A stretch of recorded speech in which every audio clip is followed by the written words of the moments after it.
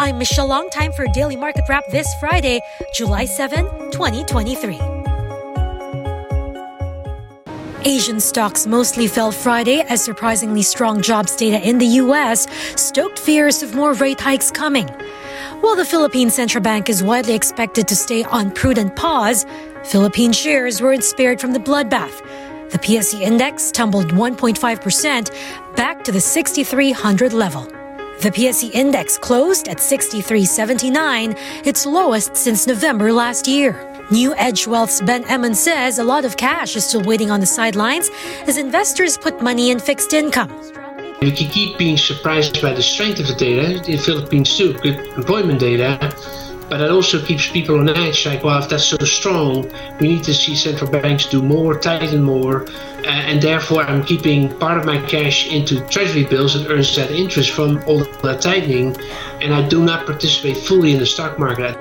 Well, BDO Capital's Ed Francisco says the Philippines is getting dragged by the Fed's tightening cycle.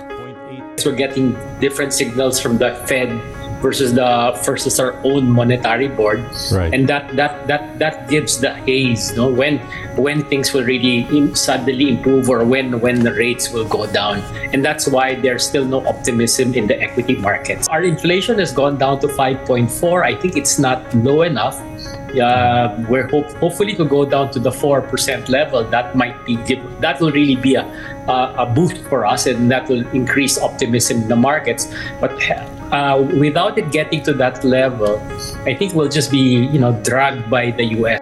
In corporate stories, the Razon-led Prime Infrastructure welcomes a significant $10 million investment from energy giant BP in its sustainable fuels company, Waste Fuel Global. Waste Fuel Global is planning to develop plants around the world that will convert municipal and agricultural waste into biomethanol.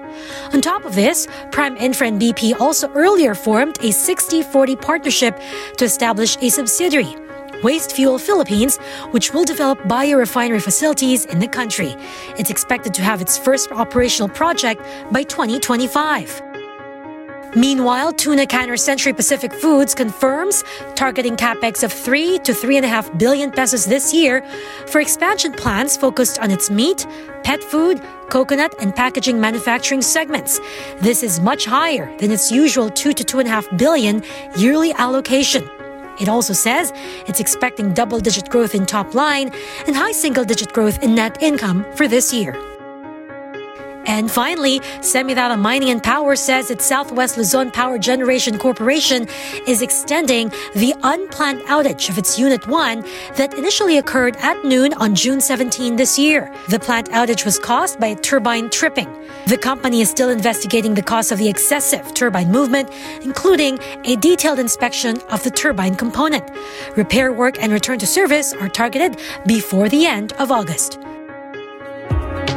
And that is it for today's Market Edge. Don't forget to hit the follow button for the latest market action in the Philippines.